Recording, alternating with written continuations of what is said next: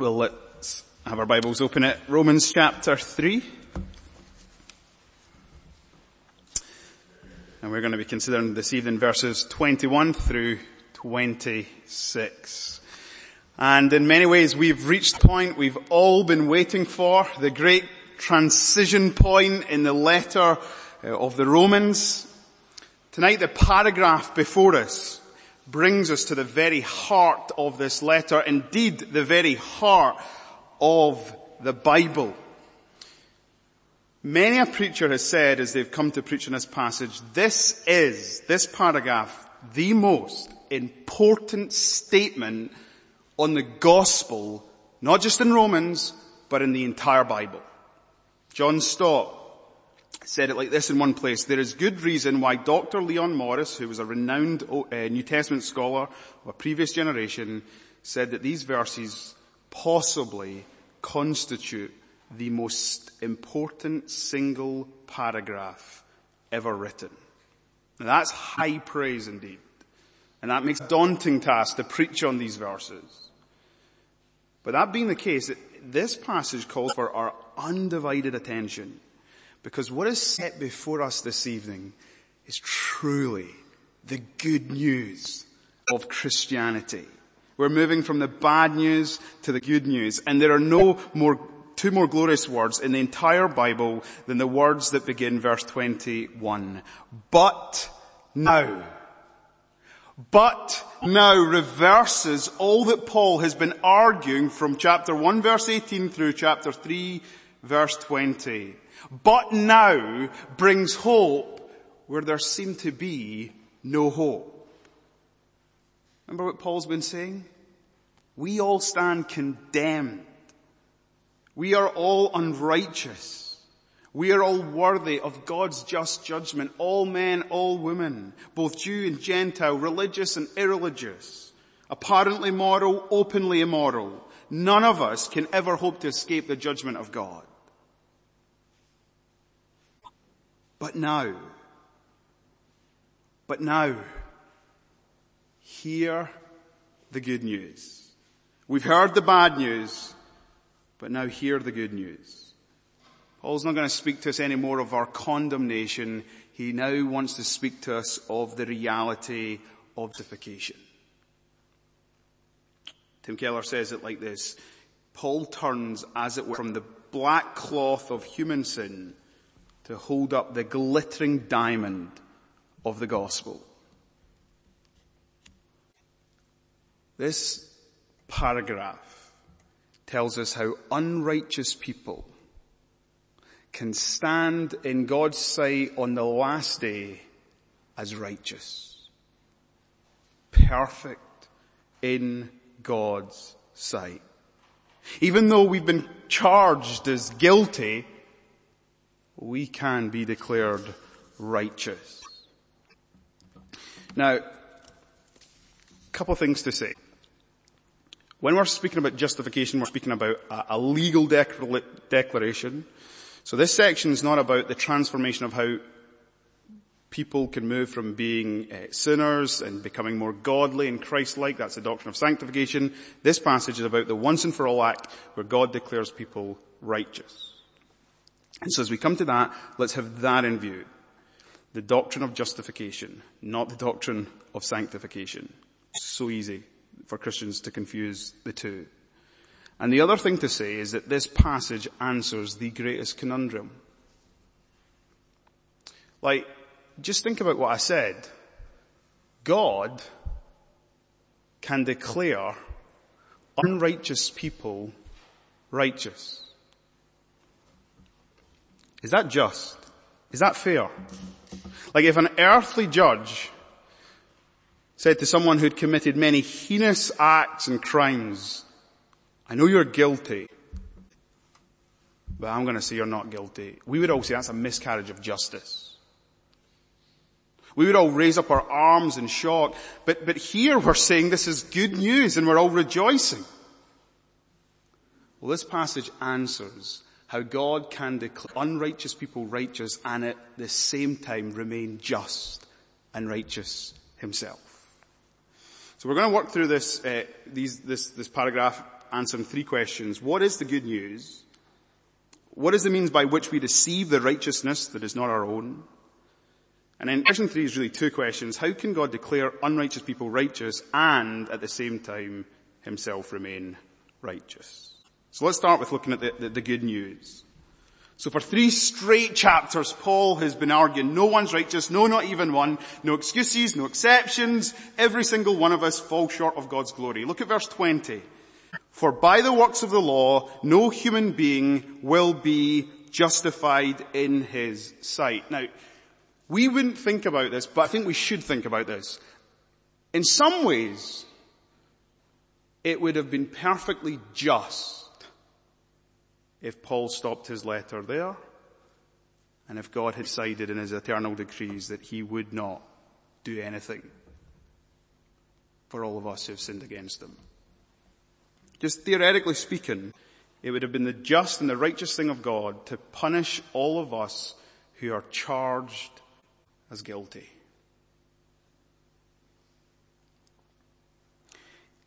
It really is a breathtaking reality that verse 21 then transitions and says, but now. Because this is an incredible act of grace on God's part. He gives us undeserving, unrighteous sinners truly what we don't deserve. We deserve his eternal death, his just condemnation. But now, the righteousness of God has been manifested. Verse 21.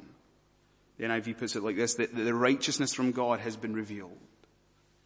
There was once no hope, now hope is revealed to us, and the righteousness of God speaks to us of the reality of who Jesus Christ is and what Jesus Christ has done. This is a righteousness that does not come from ourselves, it's a righteousness that comes from outside of us. Now, I don't know about you, right, but see when you do something wrong, my instinct is I want to fix it. You know, when I mess up, I want to make it right. So for the last few weeks we've been seeing how we have truly messed up, and it's interesting that even as human beings, or sinful human beings, our instinct is we want to make things right. And it's inbuilt in all humanity, sinful humanity, that we think that we can make things right with God by ourselves. So we think if we could just keep the law, if we could just do more good, then hopefully God will be pleased with us. Now I know that some of you will hear that and say, I'd never think like that, but that's honestly what our instincts tell us. We want to contribute something to our great problem. And this section tells us, but now the righteousness of God has been manifested apart from the law. There is nothing that you and I can do. You can't contribute to your salvation because you are the problem. Only God is the solution, and his solution is his Son, the Lord Jesus Christ. And let me say this. This is what sets Christianity apart from every other religion and every other worldview. You see, in every other religion and every other worldview, it does say that you can fix yourself. It does say that you can make yourself right, acceptable for God. But Christianity stands unique and says, no. God acts in grace and gives us what we don't deserve. Now, what's so amazing is, and Paul realizes that what he's speaking about is so amazing, he has to kind of lay it out before everyone that he didn't just make this up. Like, this is too good to be true. Guilty, condemned sinners deserve God's just punishment. The law cannot save us. So what does Paul say next? Well, the law and the prophets, they've borne witness to this. This was God's plan from before he even laid the foundation of the earth. This was God's plan, and it was there in the Old Testament. It was there in shadow and type. You ever wondered in the Garden of Eden when Adam and Eve are kicked out, they've clothed themselves with figs, a sacrifice needs to be offered, and so they can be clothed. Abraham in Genesis, he believed and it was credited to him as righteousness. Moses believed in Christ as we were studying in John's Gospel. Isaiah says, the righteous one, my servant, will make many to be accounted as righteous. All throughout the Old Testament, this reality of the righteousness of God being given to his people was spoken about, was made known. But now Paul says, here it is, made known in full, so that you and I can understand it. Now we're going to come and I'm going to unpack the good news in more full, but let's look at question 2. What is the means by which we can receive the righteousness of God? Look at verse 22. The righteousness of God through faith in Jesus Christ for all who believe. The channel that we are made right with God, the channel that we receive God's righteousness is through faith. It's not try harder, it's not trying to improve yourself, it's faith. Faith is the hand that receives the gift of God. Now, I want to just labor on faith for a moment, because I think there's lots of us as Christians who misunderstand faith. So many of us as Christians can think we are saved by faith. You are not saved because of your faith. Saved through faith. But some people can think it's because you believe that God then rewards you with salvation. So what we need the world to do is we need them to believe God will reward them with salvation. But actually, it's not faith that saves you, it's who your faith is in. It's Jesus that saves us. And faith is the hand that takes Jesus and receives Jesus. Jesus is the one who saves. Faith is merely the channel, the instrument. And the reason that's so important for us to understand is because your faith, my faith, it fluctuates. Sometimes you doubt, sometimes you struggle, sometimes you don't believe. But it's not about your faith. It's not your faith that saves. It's Christ who saves. It's not about the strength of your faith. It's about the object of your faith. And an empty hand that receives Christ once and for all will be justified, made right. And here is the good news that some of you need to hear tonight. Tonight you can go from a status where you are condemned and guilty before God, and just through the hand of faith, the empty hand of faith, receive Christ and have your life transformed. It's truly amazing. The gift that is faith. So we've touched on the opening verse tells us the good news is the righteousness of God. It points us to Jesus. The means by which we receive the good news is, and the righteousness that is from God is by faith. Well, let's come now to answer the question, how can God declare unrighteous people to be righteous? You know, I like watching football, and you watch a football game, and right now the VAR is a huge discussion in football, right? Where they pause the game and the referee goes over and checks it on his screen, the tackle or whether it's a handball. And even with that, referees have been getting it wrong. And when you're watching a game of football on television, you see the fans are outraged. And it's right to be outraged. When someone who should get it right gets it wrong, they declare someone who's clearly handballed it, who's clearly committed a foul, and they say, no, it's not a foul. You know, one of the worst things that we see happening in our world is often, it comes in politics, is when you see corrupt politicians or corrupt political parties rig elections and enter in power. And we're all outraged. Now just think about it, right? How outraged are we when we know someone has been guilty of a heinous crime and they get off scot-free? We're outraged. How outrageous is it then that God would take people who are condemned, who are guilty as charged, and say, you're righteous? Like it truly is a dilemma. And I think sometimes as Christians we don't give much thought to this. Why is it that we never stop to pause and think that God forgiving us might actually compromise God's character? Like, does it not bother us that a righteous God would declare guilty and unrighteous people righteous? It deeply bothered Paul. And so that's why in this paragraph he answers the question, how can God do this and maintain his righteousness? Now, you know the answer to that conundrum? The answer is the cross. The answer is the cross of Jesus Christ. Because there we see that Jesus Christ died as our substitute. Christ died in our place, took the penalty and the punishment for our sins. So look at verse 25. Whom God put forward as a propitiation by his blood to be received by faith. Then look what he goes on and says, this was to show God's righteousness, because in his divine forbearance he'd passed over former sins. It was to show his righteousness at the present time, so that he might be just and the justifier of the one who has faith in Jesus. Now I want to get a wee bit theological for just a moment. Theologians speak about the active and the passive obedience of Christ. And when we speak about the passive obedience of Christ, we're referring to, and we must never separate these two things, but we can take them apart just to inspect them for a moment. When we speak about the passive obedience of Christ, we're speaking about his penal substitutionary death on the cross. And Christ on the cross, he bore our wrath. He took the punishment that our sins deserved. He propitiated God's wrath. He turned it away from us, and he himself died that wrath-absorbing death that you and I should have died. So God doesn't let sinners off the hook. God punishes sin in his substitute, his Son.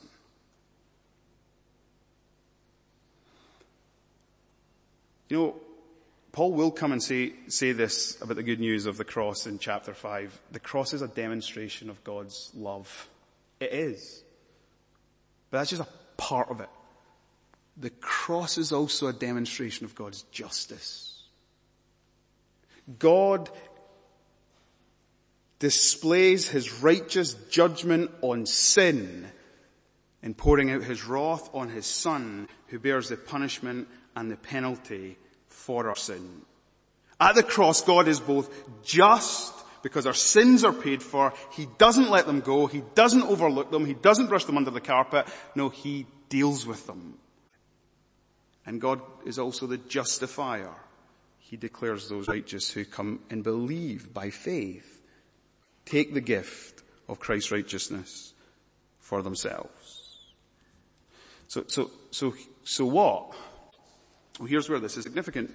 If God, and this is pastoral, right, comfort and assurance for you and I, if God has exercised his just judgment on the cross, on his Son, for his people's sins, that means if you believe and trust in Christ, you need not worry that you will face punishment on the last day. Because that would be a miscarriage of justice on God's part if he were to double judge us in Christ on the cross, our sins, the penalty, and then judge us in the last day for the same sins. And so here's the amazing reality. Because of Christ's passive obedience, because of his substitutionary death on the cross, because he propitiated God's wrath, you and I don't face judgment anymore. And brothers and sisters, that's great news. That's glorious news. Guilty ones go free. Our sins have been fully paid for. But then there's another question in Paul's mind. Well, how can God's justice be upheld? Because he punishes sins in Jesus, but there's this other problem. He declares us righteous even though we are not. Like we're guilty. How then can God declare us righteous? Well, this is where we speak about the active obedience of Christ. That is, Christ in his life from literally the moment he left heaven in the incarnation until the moment he said on the cross, it is finished, kept the law perfectly in our place. He was righteous, all of his obedience. He was circumcised on the 8th day. His parents presented him in the temple. He was obedient to every point of the law. When Satan took him into the wilderness and tempted him, he did not succumb. He was obedient in our place. And because of that, because of his righteous record, at the cross, our substitute, the righteous one, died as the unrighteous one, so that we, the unrighteous, could be declared righteous. So Martin Luther calls it the great exchange. He takes our sin, we get credited his righteousness. Now, I need us just to try and think this because this is so glorious. So let me try and illustrate this. And this is a trivial illustration, but hopefully it'll make the point. Imagine you were in debt to the bank. Let's just go £500 million. Like major debt. Like impossible for you ever to pay it back. Imagine you went into the bank one day and you tried to level with the banker and you said to him, listen, I can't pay you back. Not now, not ever. There's just no chance. And suppose in that moment the banker said, okay. And he took the screen and he turned it round to you. And he says, well actually look at the screen. Someone has paid your debt in full. You were £500 million in the red. You're now in the black. Zero. Someone has paid your debt in full. What would your response be? You'd be over the moon, ecstatic, like you'd be punching the air. You would be celebrating, rejoicing. What a gift of amazing redemption. And so you go to walk out the bank, you're skipping, you're dancing, you're singing, and the banker says, whoa, come back. I forgot to tell you. Look again at your bank account. There's a 1 and then there's an infinite number of zeros after it. The person who paid your debt has also credited to your account an infinite amount of money. Like you can't get more of it. You're the richest man in the world. Now, what would your reaction be there? I think I'd fall down, collapse, like you could not imagine it. It's just unbelievably good news. Well, here's what happens. Christ Jesus, He pays our debt. Our sin is dealt with. God's justice is exercised on our sin. Sin isn't overlooked. Sin isn't swept under the carpet. Sin is addressed. But you know, that doesn't fix our problem. Yeah, we might now be in the black. Yeah, our debt is paid for. But you know what we need? We need righteousness to stand in God's sight. And by faith, God declares us righteous because we receive Christ's righteous record. So that in God's sight, we are as righteous before God as Christ is. Like, this is the glorious good news, and the one who has done this is the one who can justify us. He can take an unrighteous person and declare them righteous because sin has been dealt with. His wrath has been poured out, satisfied in His Son, the perfect offering, and He shows Himself to be just, the just judge of the universe. Now, see that illustration of the bank? I said it was trivial. But see if you get the gospel tonight. You can't just sit like a passive pedestrian Presbyterian. Like truly, this is worthy of screaming, shouting and dancing and rejoicing. You and I deserve God's condemnation, eternal death. His Son takes the punishment and the penalty for our sin on the cross. He takes God's eternal wrath in Himself. And then, as we believe in Him, His righteousness is imputed to us so that we are safe and secure forevermore. And you did absolutely nada, nothing. He did absolutely everything. What's your response?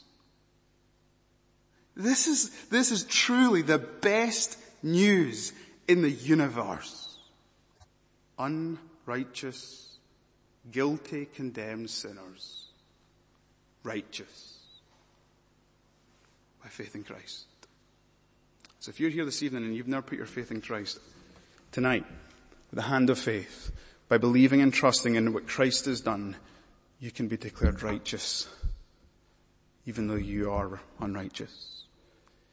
And you who have already done this, you need to know that, see tonight, right now, God sees you as he sees his Son, the Lord Jesus Christ. God loves you as he loves his Son, the Lord Jesus Christ. You're not going to face penalty and punishment for your sin. No. You're going to spend the rest of eternity receiving nothing but his infinite blessing. He loves you.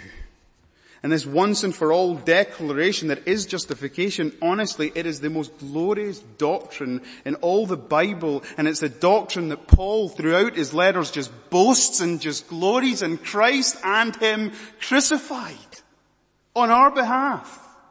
Act of obedience, passive obedience. It's one act of obedience, his perfect life and death for you and for me who believe. And so church family, let's respond. Let's bow our heads. Let's say thank you. But let's go from here with the joy of our salvation and let's live for him, rejoicing in this good news of the gospel.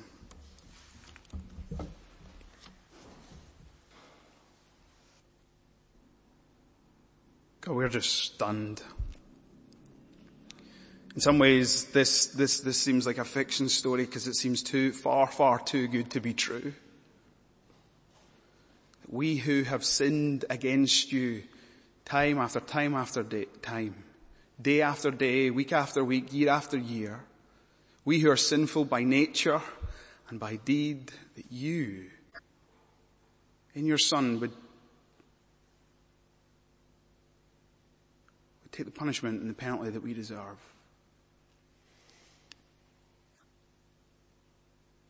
That he would turn the wrath of God away from us and that he would, in his body, absorb the wrath for us and in his soul. He the righteous one, he the perfect one. That he would, at the cross, demonstrate your incredible love for sinners. But at the cross, it demonstrates just how just you are. That you will punish sin. That you will be faithful to your word. That the wages of sin is death. That Christ Jesus took the death of those who would believe and trust in him. God, we are stunned. We are speechless. That not only would we have our sins forgiven, but that we would receive the perfect righteousness of Christ credited to our account.